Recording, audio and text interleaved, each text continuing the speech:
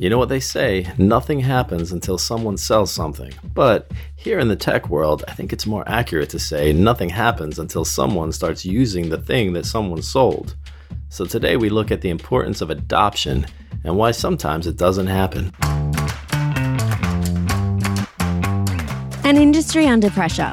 Innovation in its finest hour. This is the Oil and Gas Technology Podcast, where sharp minds reveal the brilliance and sheer determination turning great ideas into new realities. Hear about how it happens in real life with your host, Michael O'Sullivan. The views of the host are expressly his own and should not be construed as the views of any other corporation, consortium, governing body, or interplanetary federation.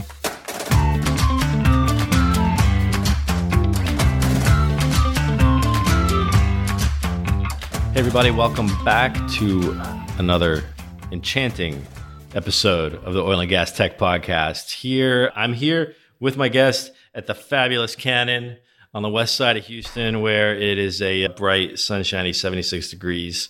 And I think we were just talking about how the weather is fantastic. That's like in the mid-20s or something for our metric friends. And we got some light winds. We got none of that famous Houston humidity. And it's a great day for having school outside, although we are inside, but hopefully we'll be outside soon enjoying the weather.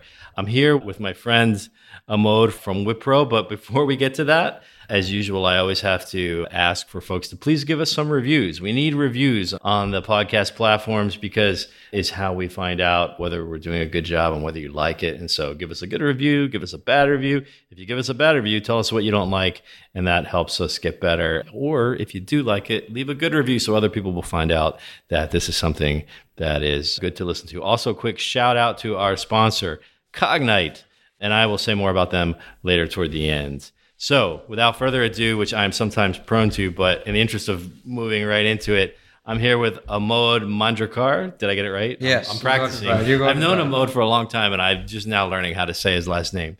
So a little bit, just real quick, who are you and what do you do and who are people listening to? So I've been with, in IT for around, 21 years plus now, trying to explore things and learn things as we all are. And, my background is infrastructure, primarily into fiber channel networking, all those good protocols from Brocade back in the days. Yeah, wow, I haven't heard that. Anybody talk about that for a while, yeah. Yeah, so I started, following Kumar Malavali, who was the father of fiber channel and back then, the biggest thing which I knew about, the Valley. And then, graduated myself onto, learning onto different tech stuffs, worked with IBM, worked with Wipro and, trying to do this whole customer evolution journey, for last 10 years in the oil and gas space. And every 5 years and 4 years, we have different cycles and you bet on it, right? Yeah, no, there's no question. Very much so. Yeah. So I was doing a little bit of homework on you, and I did notice that you do have in school, it was mechanical engineering, right? Mechanical engineering degree. Did you ever use any of the what happened to the mechanical engineering? I'll tell you an interesting story. Okay, I was a mechanical engineer when I started, and I was fascinated about automobiles. Okay, and I'm still am. Yeah. Okay. So I always try to be on the early adopter range of whatever tech comes. Got you. Right. But I saw you drive up in the Tesla. I don't know. I have a Volvo, which is which is Tesla on gas. Yeah. Because I have to be true to my oil and gas clients, right? So very good. Yeah. I still use that was something. A test. You just passed it. I tried to slip that one by you, but so I use something which is still there, but it is Tesla on gas, like I say, but yeah. So what I have seen, all across, that I try to run away from this whole mechanical engineering stuff, that, IT is jazzy, IT is, trendy and all of those things. But here I am, back in oil and gas where, it's been a pseudo manufacturing and asset-centric industry where, trust me, if I wouldn't have been a mechanical engineer, I would have never understood, the compressors and, the techs which we are talking currently in machineries, the Rockwells and the Fanooks of the world are back in my, nightmares back again. And, I say, oh, I knew it. and that's where, your job chooses you. Yeah. You don't choose your job. It's true. It is. So much of what happens in oil and gas is more like manufacturing than anything else. It's just it's absolutely a pseudo manufacturing. Only you don't have varied commodities. Right. Unlike manufacturing, where You have a manufacturing belt where the commodity changes. Right. The commodity is the same, but you have variations and variants of that commodity, Yeah, interesting. Which kind of gets us to what we want to talk about today, which is adoption, not like pets or people, but adopting these new innovations that are coming fast and furious at the industry. We're serious about digital transformation now. We're really serious about it, and people are creating stuff and people are trying to implement things all in the interest of making this business less risky, more predictable, to optimize, improve the economics, and really do all those things and really change the industry in positive ways and overcome those huge obstacles that I was talking about. But in order for that to be successful, we have to be able to actually get the new capabilities and the innovations and kind of align them to what the problems are that need to be solved so that the companies can see that value and move forward. So that's an area that I know you're very passionate about, right? Yeah. So what's the story with that? Why is that so big and difficult to try to do? So, Michael, I've been, on both sides of the spectrums from where I am looking at it. And I've worked with the OEMs who are trying to innovate all of this, good tech, which results into digital transformation. And I've been on, SI space, where there is value added conversations which we have with our customer and I try and tend to work very closely with them. Sure. But if you really go back and look at a customer in oil and gas or a user who is trying to deliver something to his customers, which are his users, maybe, and those can be IT, those can be business, and their objectives are different. So the objectives of an individual in oil and gas are changing, from segment to segment. Yep. I would not even broadly try to categorize it in terms of, the upstream, the downstream, the midstream, and the OFS. Yes, they have different priorities. But if I double click on some of these things, somebody, in a subsurface may look at it something very different. Somebody, in a reservoir would look at it something different. Somebody, on a production would look at it different. Somebody, on OFS would look at it different. Somebody in abandonment will look at it different. And somebody, at remediation will look at it different. Right. Okay, so all of this at the surface, when you go down and double click on some of these things, everybody has different challenges and everybody has different the traditional way, how you look at it, the people, process, and technology. Right. Technology is easier to solve. Well, people and process is a mammoth job. And while, whatever we as tech companies, and I'll put that myself into the same category because but we as tech company conceive, or whiteboard, in a lack of better word, we put good drawings on, our PPTs and our drawing boards. Right. But in reality, it takes a lot of efforts for some of these clients of mine. If you have to make change, you have to go to a technical review board within the organization itself, convince them what you're trying to do, and convince them that, you are technically sound. Then you have to go to a, leadership board, where the technical board has to convince to a leadership board that, this you are doing is there. Yeah. Then once the technical board and the leadership board get convinced, then you have to go to a change approval board where, because it's going to be a seismic shift, in terms of what you want to do. It may not be, but it may seem because of the process which is driven in this. Sure. And you lose time. Yeah. You lose cycle. You lose people in that effort. Yeah. Meanwhile, the people in the field, they don't even remember what you were doing anymore. Yeah. And why do you They've start forgotten about it, right?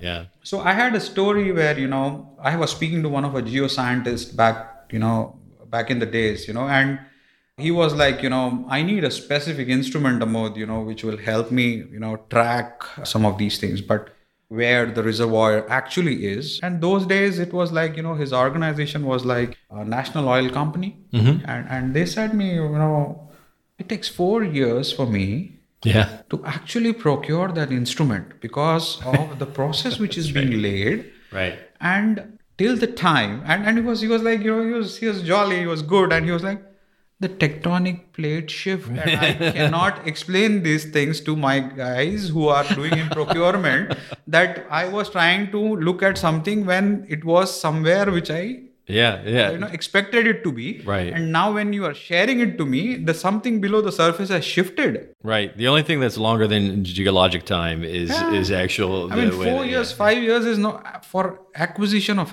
certain specialty instruments. It's like tremendous. And that's just one thing. I mean, That's right. but there are so many. Like I said, there is this approval process which you have to go through. And this is one change. This is not even a massive change. Right. And then there may be a delta of changes every time you happen, or every new request you make.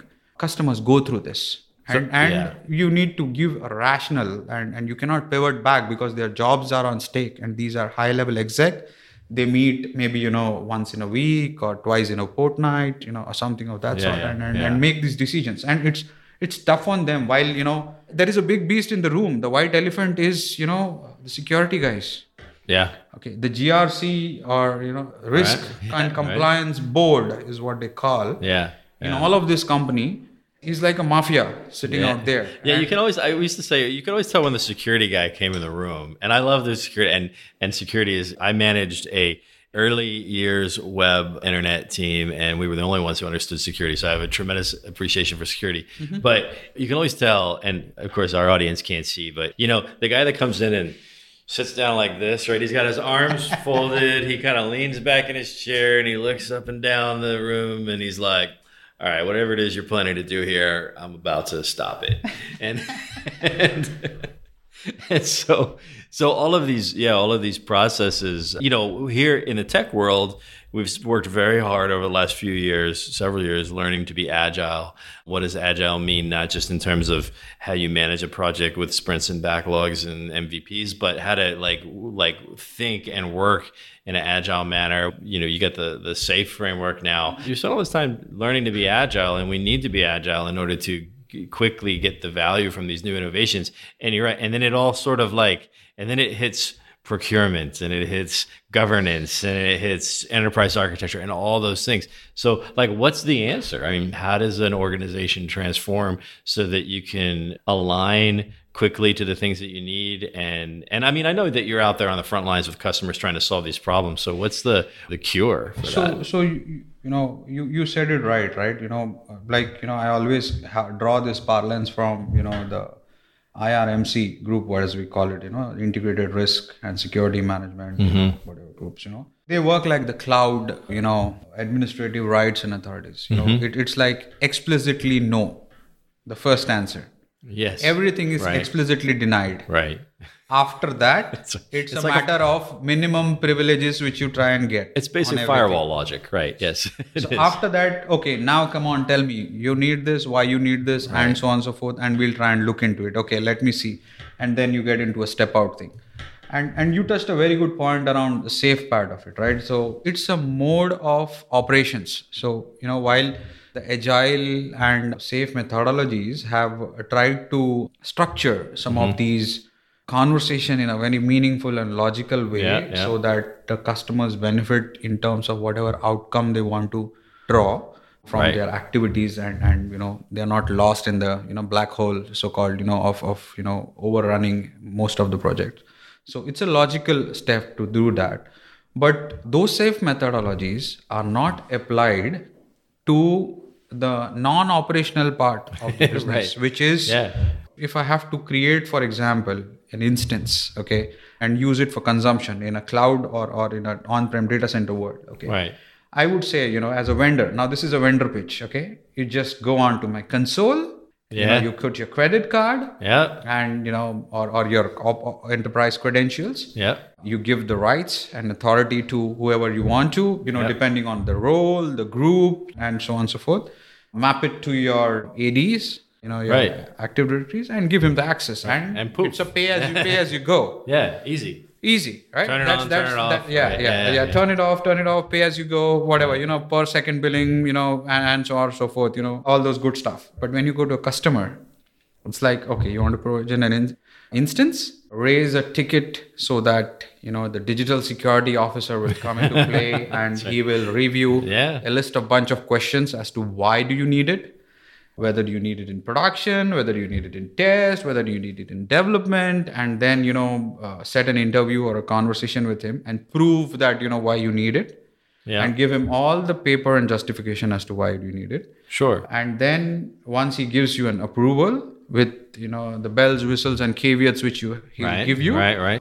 Depending on whether the service is internal facing or external facing, or, whether the vendor has to use it and so on and so forth, depending on the nature of the workload. He will give you those stuffs. Data. And then he will ask you to get some A, B, C, and D approvals for that within the system. Yeah. And that takes a month and a half. Yeah. So it's not like, pay as you go. It's not helping me that I can turn the instance on in 5 seconds. So what were we trying to do? The first thing was we were trying to reduce the procurement time or the speed to market, or, I have to go to a vendor, place an order, get a server and come back and situation, or a storage or whatever, a tape drive or whatever. Now we are saying we are still taking the same time, but we are on a cloud and a different landing zone. The customer looks at it in a very different way. Yeah, it really, a lot of the things you read when you talk about digital, just when you talk about transformation in the oil and gas industry, all the big management consulting firms, right? They talk about, transforming business models, operating models. I mean, it's the whole thing, because otherwise you can't. I mean, I remember one time some very large operator that, is sort of a household name, and maybe you got your gas there today in your Volvo. I was working for a small company and we got the deal, right? Like you're celebrating, we got the deal, right? And with this huge company, it was such an accomplishment. And we were a small kind of startup, and so everybody does everything. So now I got to figure out how to invoice them, right? Like I'm the like I have to figure out the invoicing. That's not really my background, but I'm going to figure this out.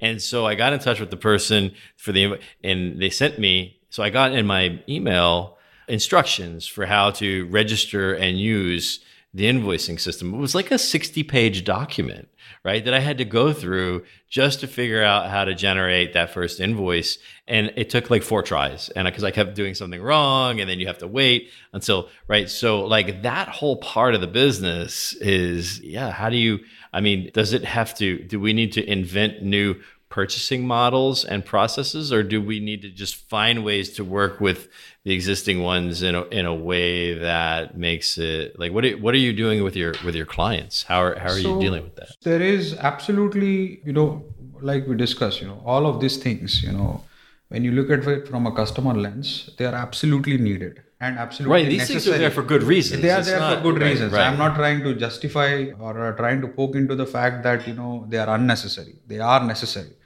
But there has to be an element of simplification which is driven by the culture and also by the leadership, in there. So the digital transformation leaders are coming more from a business background than from an IT background. And operations, right? So, really from the operations. That's a typical trend which I'm seeing with, But then they struggle too, because they come into, and now, so you take somebody who was formerly in charge of, let's say, subsea engineering, and you go, and then we wave the little magic wand, and presto, you are now in charge of the digital roadmap for subsea engineering, right? And how do they? And they have great. So the part about how we need to change the operations of the business comes very natural to them. But how to cause computing technology solutions to sort of be conceived and hatched is not natural to them. And they find themselves, at least in my experience, they find themselves in a lot of conversations that they're like, I don't really know what you guys are talking about. So what's the key for those people to be able to sort of operate in this new in-between world of, I'm an operations person, not really an IT person, or I'm an OT person, right? How do you help people who are in that? So what we are trying to do with, some of these people, out there who are coming from that domain background is, one, we try to, look at, first, in terms of their comfort and maturity in terms of understanding some of these processes, and more importantly is, working back towards what their imperatives are. Look, I may be having something, very technically advanced in my mind, but is it really needed? And, we are no more in the learning cycle of digital transformation. They are more into the exploration cycle of the digital transformation from an applicability standpoint. So they're trying to look at pieces, processes, segments, where you can apply digital transformation to empower. And I mean, my definition is, like I always discuss with, and this is what I know from clients.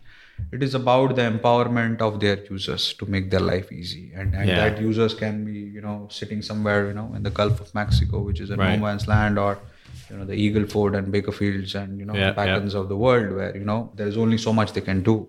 And, their life has to be, stress-free to make it optimal. And that's what they're worried about. So they are trying to look at the perspective of the users and trying to work backwards, from, what the users have to say and look at. And if they only try and work backwards towards the users' feedback, this digital transformation story is going to be successful. And that's the realization which they have. There's no point pushing anything just because you have to push something, because the biggest and the best of the techs, if it is not getting adopted, then it's a failure. And like people who try to invoke adoption, are something something who are successful. Like most of technologies. Toyota is successful because it is adopted. iPhone is successful because it is adopted. It's adopted, right?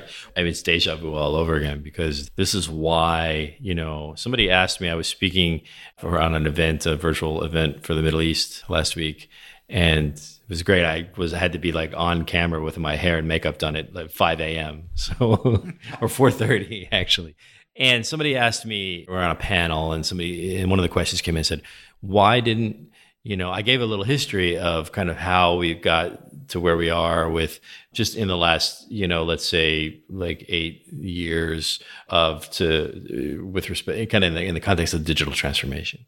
And one of the things I commented on was that, there were people in the oil and gas industry were resistant to it prior to a certain time. And the question came in from the panel, why? Why did people resist this, right? And it's because in the last IT boom, late 90s, and into the early 2000s, which I remember well, there was all this money spent, right? There was all these new innovations and all this money spent, and a lot of stuff never got adopted. That was where the term shelfware originated, right? And all the data warehouses that never were, and all the things that didn't. And so that makes people, that lack of adoption and of actual usefulness is what made people hesitant. I think, you come around, 8 years later, whatever it is, and now people start talking about digital transformation, and they're like, hang on, I've seen this movie before, right? There's all this cool new stuff, and we spend a bunch of money on it, and then it just sits there and it doesn't do anything.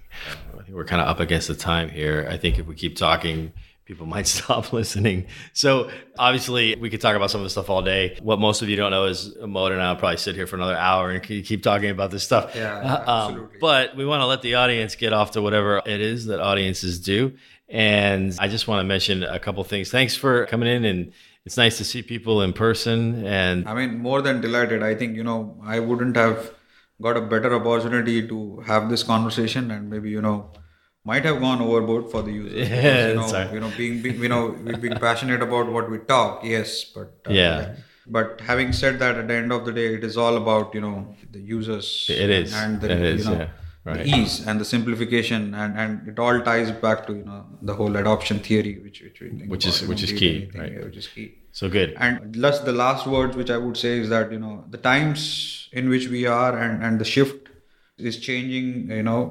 Making more and more move from the central IT to the peripheries or the edge assets, all the intelligent stuff which is AI, ML, and all. And again, there is still a lot work which needs to be done in those areas of the new tech, or I would say the energy tech stuff, where we need to have some of these processes of simplification in place, right? So that the AI, the edge, the IoT, the cognitive services, all of this gets adopted fast towards what we want to do.